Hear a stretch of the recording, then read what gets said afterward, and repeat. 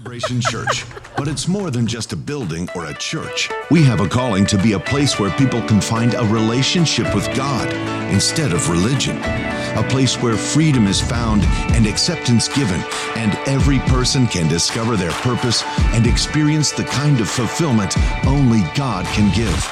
Together we will raise, lead, and empower a generation to change the world. Here, Jesus is famous, and all the glory goes to God. This is celebration.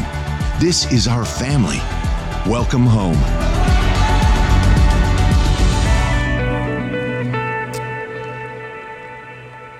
Hello, boys and girls.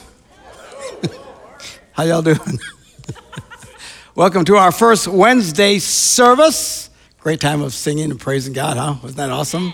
It's totally awesome. So we're in the kind of a strange series here. First, I did a series about the Bible. Didn't really teach much from the Bible, and we certainly believe in the Bible and preach about it. I've got 20 years of sermons on the Bible. It's not like we don't. I just wanted to stop and thank a lot of you who are older Christians for being so patient, because this really helped a lot of very young Christians who had no idea. I got so many comments of, oh, now I get it. Oh, that's why that's there. And so going through some church history and where did the Bible come from? What books made it into the Bible? Which ones did not? Who decided this? How did all this happen? So that's what we did. And we pretty much found out that it was pretty much determined on whoever wrote it or was very close to someone who had seen it or something like that, particularly in the New Testament, okay? Now, I want to go into just a very simple series. I don't know how fast we'll go here, but again, just kind of a basic. Now, you might be a Christian for a long time and not know a lot of these things, but I just thought, the Bible encourages us anything that's good towards godliness and understanding to encourage it. So that's what I'm going to do, discussing church history. How did we get from the apostles to here? What was the journey? What transpired during this time? So that's what we're going to take a look at. I've asked Miss Becky to come and be my Vanna White. So I asked her, do you have good penmanship? She says, it's okay. I said, mine's so bad I can't even read what I wrote. So I thought I would have her write for us. So what we're going to do is start the year 95. There you go, 95. All right, and maybe a little mark off. No. I'm gonna need direction. Like right there. Just a little line. There you go, hash mark. No, just a hash mark. Nothing meaningful about it at all. Okay, so, and write the book of Revelation. This is what happens here. In the year 95, yes, correct. The book of Revelation is written here. This is the last book of the Bible. John on the Isle of Patmos, he's the last apostle, and as far as we know, was the only one that was not martyred for his faith. So we start from there, and then what happens? Now, a lot of the early church, a lot of the New Testament doesn't give us a whole lot of detail on how they worshiped. It's a bit of a mystery. And the only way we find out from what happened was the recordings of those right after that and how they did their services. The closest thing we can get to is where the Apostle Paul writes about some worship elements, very charismatic sounding. I mean, people would take turns prophesying, speaking in tongues, and that kind of stuff. I don't know if that was their normal service or whatever it was, but he describes that because he wants to make sure it's being done correctly. But beyond that, we just don't have a whole lot of detail. So what happens is about the year 150, there you go, as our next jump, and we're going to write the name of this patristic early father of the church. His name was Justin Martyr. And and it's amazing some of these records and stuff. He writes what one of their services looked like. And I want to read this to you so you can get a picture of what by the year 150. You remember, these early fathers, if it wasn't the apostles, it was guys that worked under the apostles or worked for the people who worked for the apostles. So very strong connection here. And this is how they were worshiping. He writes, on the day called Sunday, there is a gathering together in the same place of all who live in a given city or rural district. The memoirs of the apostles, the writings of the apostles, we'd call it reading from the New Testament, or writings of the prophets, the Old Testament, are read as long as time permits. And one of the things about their gathering is they were rather long. They weren't in and out in an hour like we do. But, they didn't have transportation. There weren't any football games. There wasn't anything for anybody to do. They would get together and they would hang out for a really long time at worshiping. Churches did that actually for a long time until we got to the modern era now. Even in the 1950s, congregations would get together, in early 60s even, would get together, and church was an all-day affair. How many of you guys remember Sunday night services? Yeah, a few of you, yeah. We'd go to church in the morning for his line. A preacher wanted to go for an hour. He just went hour and a half, whatever, just do his thing. Everybody break for lunch, take a nap and come back, and we'd keep doing church.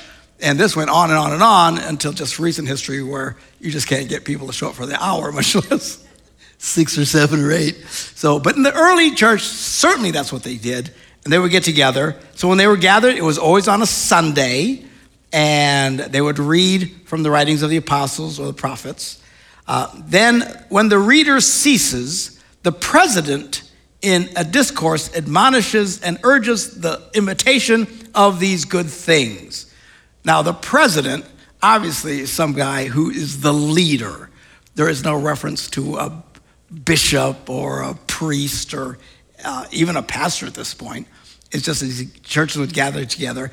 They would have a vote, I guess, or I'm not sure how they did it. Anyway, one guy would be called the president of the the leader of the organization, the gathering. And he would get up and admonish, which is what you hear on Sundays in churches all over the world. Someone would read from the scriptures, and then someone would admonish from those scriptures. That's what we do. We teach from the Bible. We've done this, and churches have done this for thousands of years, all the way back to recorded the year 150. We assume they did that as well in the very early years, but again, there's no record of that. So at least by now, this is what they're doing. It says, so next we rise together and send up prayers. So what they would do is they would stand and they would offer up prayers to God. When we cease from our prayer, bread is presented and wine and water. Now, their tradition at this time in history, they would blend wine and water. They do this even at table when they're drinking and stuff, so we wouldn't do that, but that's what they did. So the president, pastor, whoever, in the same manner then sends up prayers and thanksgivings according to his ability. I don't know what that means. Maybe the guy couldn't pray very well. Anyway, and the people would sing out their assent, saying, Amen. That's what they would do. A distribution and participation of the elements for which thanks have been given is made to each person. So he's talking about the Lord's Supper. And if you look at his writings, again, you can Google this stuff and read. It's really rather long. These people were really long writers. Holy moly. It's hard just to read it. But he get into great detail about how they would do communion, and they would take the bread and the wine mixed with water. The people who would do this were born again. They use the word regeneration. That's what it means to be born again. Believers who had been baptized, followers of Christ, and they would gather together and take part with the Lord's Supper, okay? So a distribution and participation of the elements for which should be given thanks is made to each person, and to those who are not present, they are sent by the deacons. So what they would do is, for anybody who couldn't make it to Sunday, there were deacons who would take consecrated bread and wine during this prayer time, and they would take it to their homes so they could participate in the Lord's Supper that way. Those who have means and are willing, each according to his own choice, gives what he wills, and what is collected is deposited with the president. So they would take offerings. They gathered together, they prayed, they sang, they read from the Bible, somebody preached about the Bible, they would do communion, and they would have an offering. Now, we all make our assembly in common on Sunday, since the first day on which God changed the darkness and matter and made the world. So in the beginning, God created the heavens and the earth on the first day.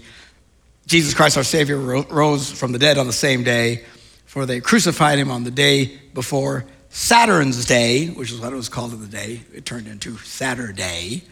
And on the day after, which is the day of the sun, which becomes Sunday, he appears to his apostles and disciples, and he gives us reasoning why they did what they did and on what day. And we know in the New Testament, they would gather on Sunday. The Jews would gather on Saturday.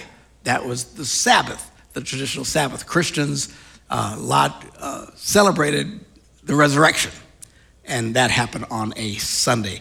So that's what they did. It's really interesting to read. And boy, this is just a classic example of people hearing what they want to hear. Because I was reading this, and it was from a liturgical perspective, and they were saying, this proves that they celebrated the Mass back then. What version of Mass do you have here? There's no record of any priest, no robes, no candles, no lighting, none of the whole big thing you would associate with a Mass. Any regular Protestant would look at this and go, sounds like a regular church service, but people want to see what they want to see and hear what they want to hear, and trying to reason with them is like talking to the wall. Anyway, to me, it's very, very clear that they gathered and celebrated much as we do to this very day. Now, I'm sure their songs were not nearly as hip as ours. The bands weren't nearly as cool, and the lights definitely were not hip at all. But it doesn't really matter. This is just culture. And they would sing as they would in their culture, celebrate God, give thanks to God, offer up prayers to God, preach from the Bible, and take communion, and then an offering. Exactly the kind of way we do things to this day. One of the things he says in here is they would all kiss each other, which was the culture at that time in that place. Actually, it's still the culture in many places in the world. When you see somebody, you meet someone, friends and stuff, you give them a kiss on the cheek. You'll see this from the French, mwah, mwah, whatever. Or the Russians, even the diplomats, they grab each other and kiss, whatever. We don't do that. We shake hands, which is more COVID-friendly, I guess.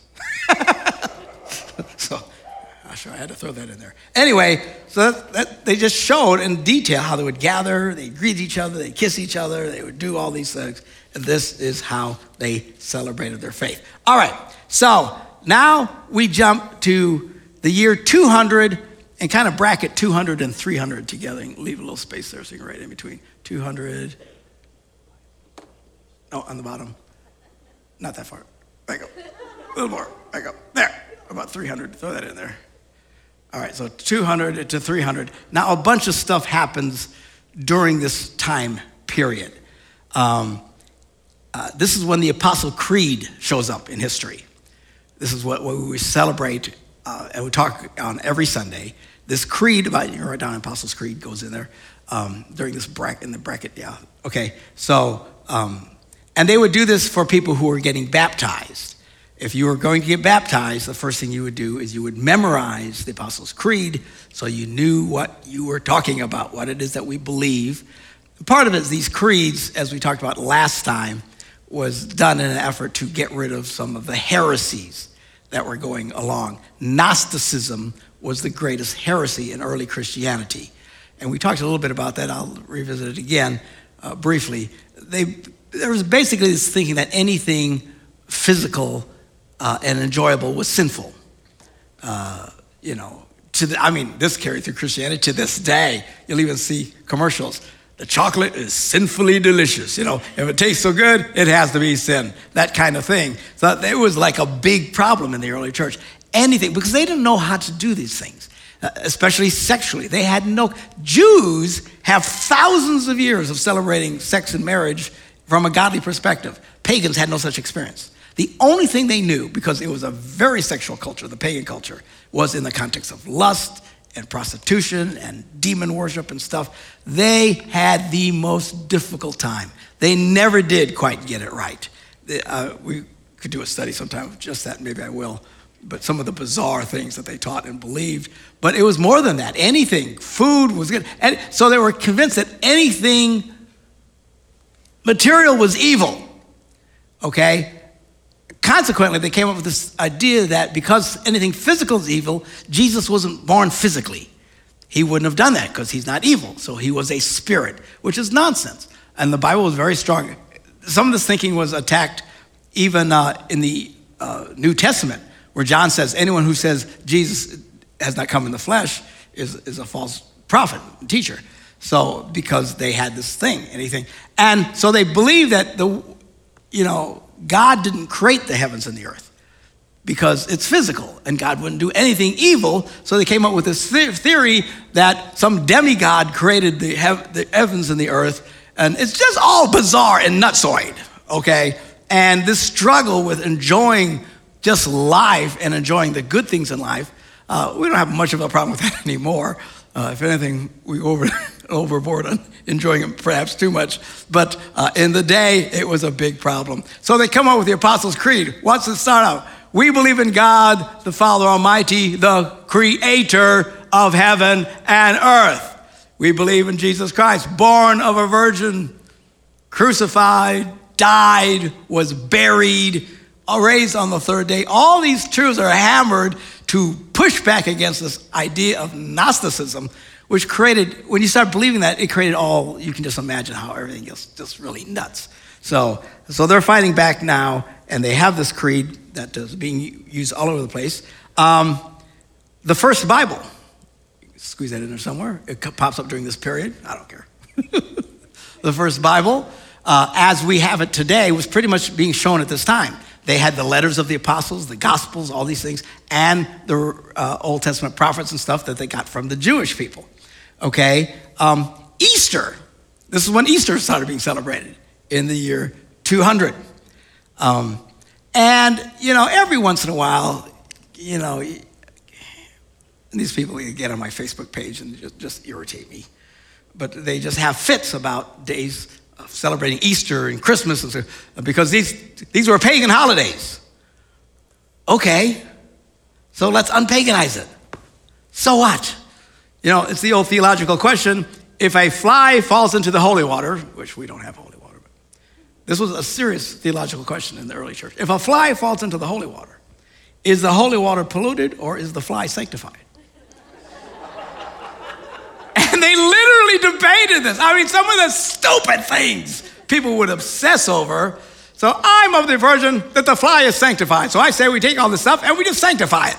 It might be a pagan ritual, but now we're going to celebrate Christmas on this day or Easter on this day, and we take it over. We've taken it over since the last 2,000 years. Nobody celebrates that as a pagan anymore. So anyway, people have fits about it. So this one, Easter, which is interesting because no place in the Bible does it say to celebrate Easter, except for the fact that we celebrate the Lord's Supper and we're celebrating resurrection in that sense. And there's certainly no place that celebrated birthday, Christmas. They didn't do that for hundreds of years. Somewhere I have where they started doing that, but it just wasn't anything scriptural. So it's not that these things are bad. Some people have fits about them because they think it's connected to some paganism. Man, I ain't worshiping some pagan. I'm saying, happy birthday, Jesus. All right? They didn't have birthday. People didn't really celebrate birthdays and stuff like that back then. So they just kind of ignore all that stuff. So when we get to the year 300, you're right across there, here is where we have infant baptism. There we go, infant baptism. Now fewer things have been more debated than this. The idea, should infants be baptized? No one did any of this for the first 300 years of Christianity. Why did they start doing this? Because they were concerned. What happens to a baby or a child if it dies before it can come and have a personal acknowledgement of faith in Jesus Christ? Well, Paul talked about this. He said that the children are sanctified by the faith of the parents. So it was already taken care of. There was no issue to get it, but they had a problem with it. So they were fearful, and death was very common. back then among infant death, childhood deaths. We would be shocked of how high it was in those days. People literally, my brother Bishop Ed has a great talk on this, describing how it was in those early days. People didn't even really spend that much time. They tried not to get too close to their kids. You know how we have a kid and all we do is dote on it, right? Our grand Deanna's daughter's had a baby, and that's her first grandkid, and my seventh. But all they do is take pictures of it all day long. and FaceTime with us all day long. Oh, look, he's going, or whatever. And we're just totally obsessed. And, oh, it's so wonderful, and it's great, we love it. People didn't do that back then. They literally kept kind of an arm's length. Why? Because there's a good chance this thing won't make it and will die early. And the emotional devastation that happens with it. So that happens enough, you can imagine how people's perspectives were. And because it was so common and were concerned, that's when they decided to start baptizing infants. And you can talk, by the way, not just Catholics or Eastern Catholics or whatever do this. A lot of Protestants still do this. Not from the world that we live from. If you're a Baptist or anything close to that, we don't do any of that. But there are Protestants, and their argument is, well, they did it back in the early church. And it's just, it's like trying to discuss masks. You've got your opinion. It's not worth the argument at this point, right? They just came out with a study that says all these lockdowns did more harm than good. If you're anti-lockdown, you shouted hallelujah. If you're pro-lockdown, if you're pro-lockdown, that's all a lie of the devil. All right, so it is what it is. You're just not going to sway anybody. They're thinking, part of the argument, and these are some great preachers, and Pat and I have listened to some of these guys preach on it and why they're for it.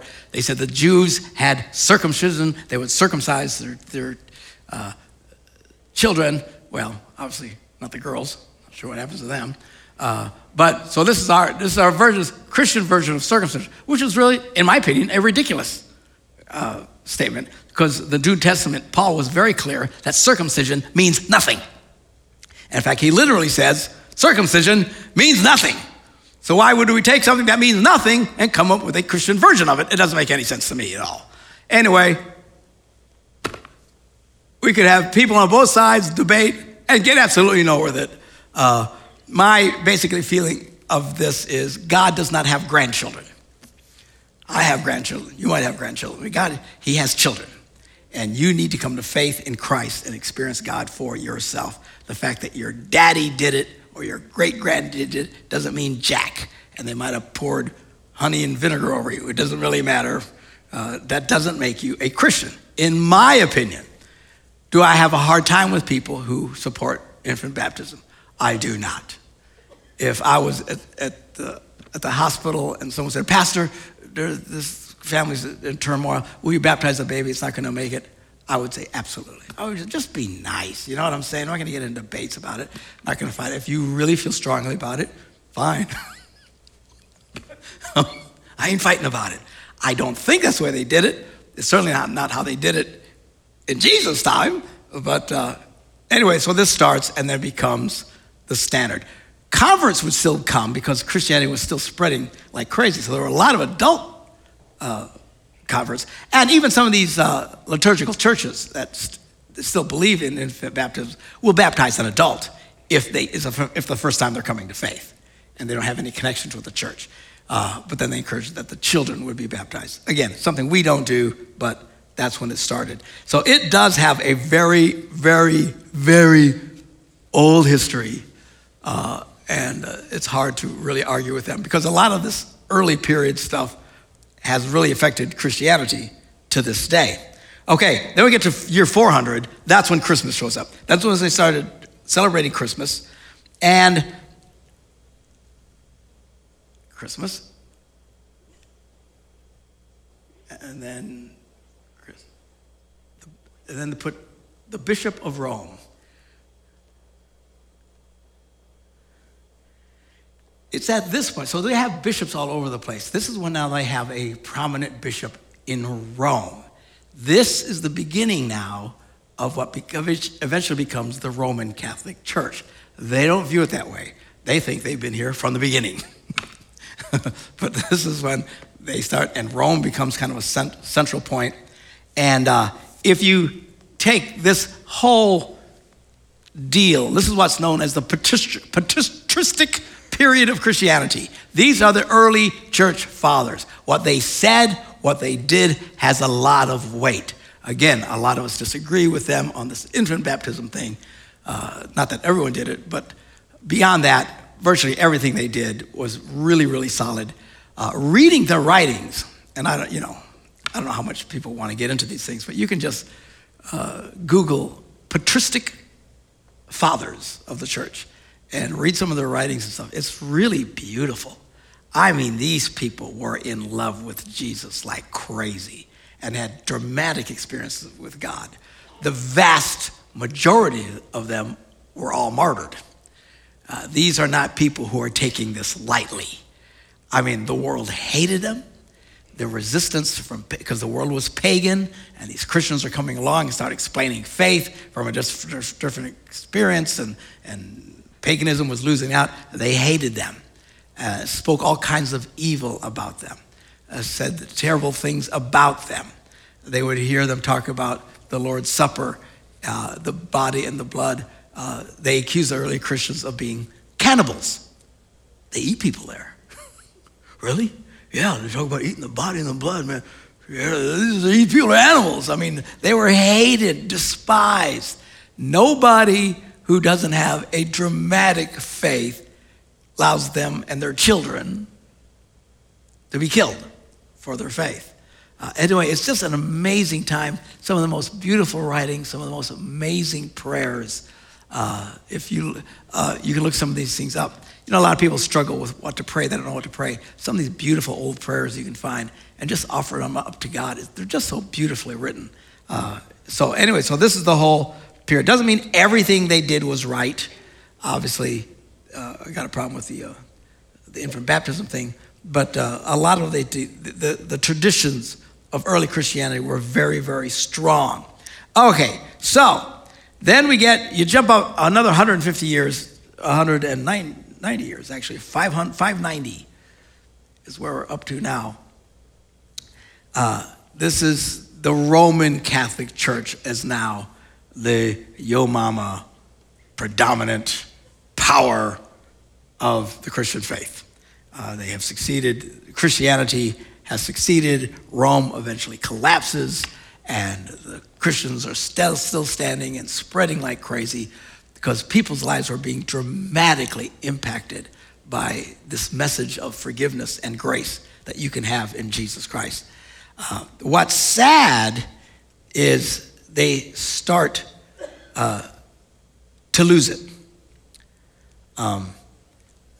Right about the same period is when, actually just the year before, is when they were editing the creeds, the Nicene Creed at this point. But now Christianity really starts messing up. I don't know how quickly it messed up, but once you get past that 500-year mark, it starts taking a turn for the worse. And the faith starts getting polluted with the idea that you can work your way to heaven. That it's not just about faith in Christ. You do good things to find Christ. And that's where they start doing these things, and it just increases greatly. Now, we get up to the year 1054. I want to start another line here. Erase. Okay. This is what's called the Great Schism. This is a major thing in Orthodox Christianity. We don't pay attention to it because we're not from this world, but they still debate this stuff to this day. What happens now is you have Roman Christianity, Roman Catholics, right? And you've got Eastern Christianity, Orthodox, Eastern Orthodox. The thing that I am looking at here actually was printed by the Orthodox Church. They're convinced they are the true church and everybody else is wrong. But we all kind of do that, right? We're right, everybody else is not quite getting this right. But so this is a big deal. And they start having problems. And there's this tension because Rome now has decided that all prayers and all masses, because now it becomes very formalized, robes and candles and incense and all the la-di-da that goes with it. And we only talk to God in what language? Latin. And everybody has to learn Latin. Anybody here do Latin masses when you were young? Yeah. I was an altar boy. Didn't really take, but I was an altar boy. And when I signed up was the year that they switched it to just plain English. I was so glad because I could barely speak English, much less Latin. So that was the thing. But the Greek church Christians all spoke Greek, and they did their masses and prayers and everything in Greek. And this becomes a problem. You know, people are crazy. We fight over the stupidest things. It's just, now, through all this history, even when bad stuff is happening, there's always groups of people who get it right. But we're just talking from the 30,000 foot level where you see the big players. They are not getting it right. And they are really messing up badly. And they start fighting terribly. Wherever Rome could dominate influence, they would close down churches, destroy them if they spoke Latin. And then the Greeks did the same thing in their area to spoke Greek. The Greeks did the same thing to any Latin churches. I mean, there's a lot of tension that is building here. And then we hit this big divide. We virtually never talk about it in evangelical Christianity because all of this doesn't really matter to us at all. But to them, it's still a big deal. We talk more about the Reformation, which we'll get to in a bit with Martin Luther and all of that. But their big thing is this thing called the Great Schism. This is when the Eastern Orthodox Church, the Greek Church, and the Roman Catholic Church split. And they go their separate ways. And of course, you know, this is the Middle Ages. Now, people are crazy. They're just, if you do something they disagree with, today we can have a debate over doctrine.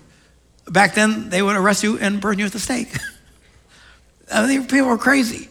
So they start having these major fights over this. Now we have this official split, which the Pope just was recently, I don't know how many of you pay attention to these world things. The Pope, Roman Catholic Pope, and the Greek Orthodox Pope were meeting in Rome, and they're still trying to smooth things over.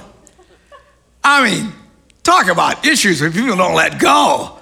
Oh my word, it's been 2,000 years, or 1,000 years, get over it already.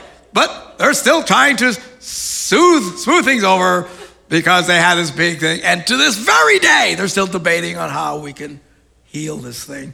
Of course, everybody will be dead by the time they figure it out. But anyway, they're still dealing with it. It's fascinating. So this big schism. Now, what happens here is then, right about the same time, right after this, I don't know what the year mark would be, 1095, I guess. It's just 40 years later, but this is when the Crusades start. 1095. Yeah, anyway, the Crusades. And this is what you've seen in movies and the history, and they're all marching to war, and they're trying to free Israel and all this kind of stuff, and fighting the Muslims, the barbarians. It's really awful. The sins of the church at this point would be the Roman Catholic Church are on full display for the world. I mean, it's awful. It's all about power now. It's all about money. It's all about dominance and war, and they're going to war. From a Christian's perspective, it's one thing to go fight what we would call the heathen, but what happens is in the year 1204, you can stick under there, Constantinople, we'll call it the sack of Constantinople.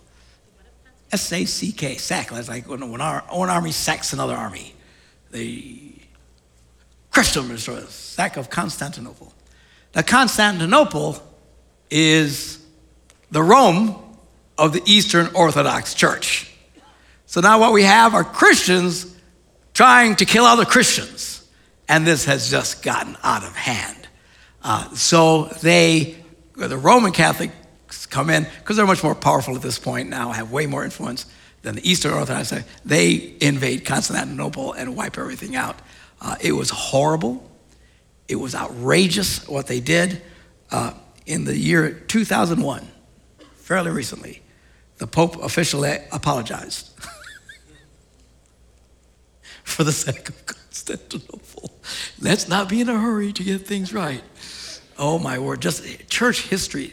These people are like on a snail's pace on how things change. Seriously, it was their official apology to the Orthodox for the crusade. So anyway, this gets bad. Now what happens, wars are expensive. So by now they start offering what are called indulgences. And I don't kind of put them together there. Indulgences. Now an indulgence is they're basically granting and or selling forgiveness of sins. So what you would do is if you would go fight in the Crusades, they would give you an indulgence that forgives you of all of your sins. You notice now, we're not talking about Jesus forgiving your sins anymore. That's not what's happening. You've got to earn it. You got to work it off. I don't know what they thought Jesus did, but this is really getting bad. So they are now at this point, they're no different than the Muslim fighters of today, that they believe they're going to go to heaven and have 40 virgins and all this other kind of their version of heaven. That was what motivates a lot of these guys today. Well, that was happening in Christianity. This is the very same thing. And then they were building the Vatican and all the power. So they needed to raise lots of money. So they start selling indulgences. So if you need your sins forgiven, I can take care of that for you for $95.28. You know, got to put some tax in there somewhere. So, you know, they start selling it. This becomes outrageous, and it's absolutely horrible. What in the world is going on? And we'll end with this. 1274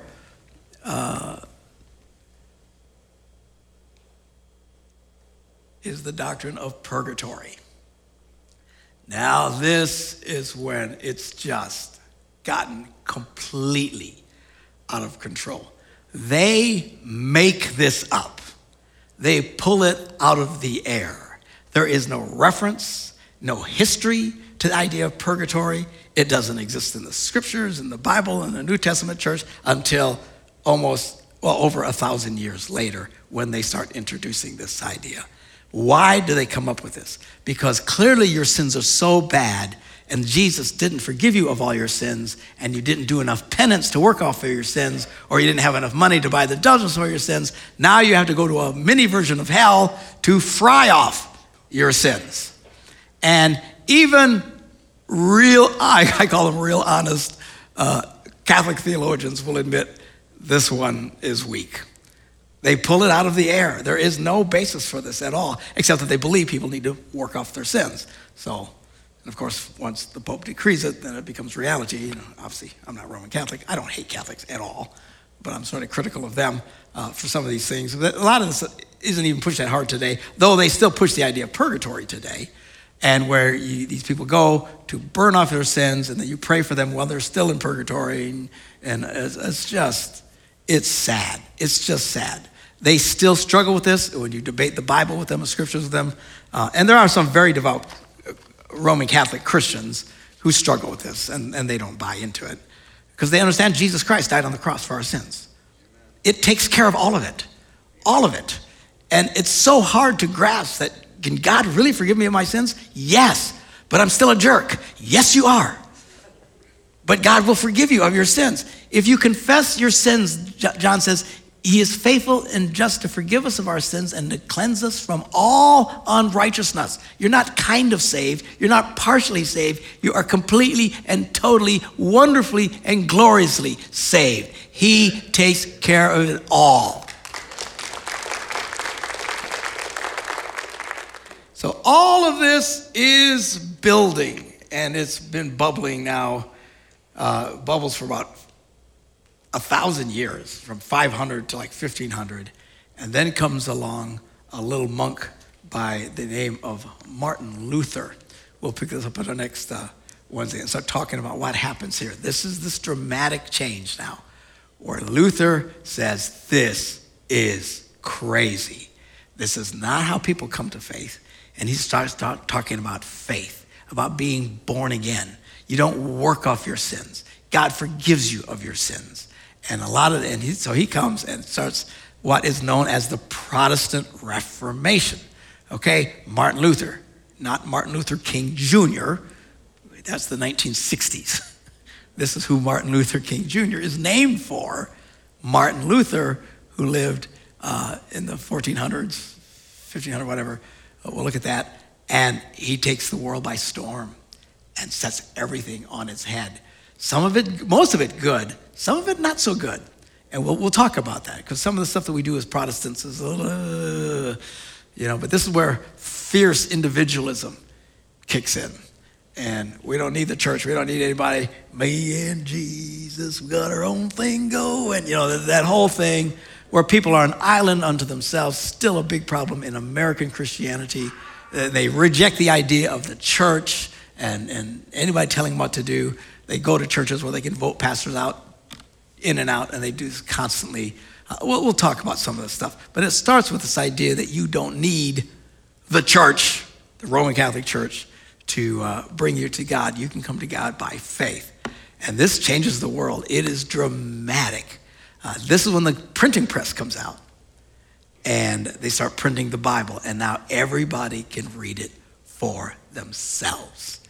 And Martin Luther starts proclaiming the doctrine of sola scriptura, which is Latin. Look it up. We'll talk about it when we get back together next time. Okay, I'm done. God bless you all. See you later. Thank you, Miss Becky. I can actually read that.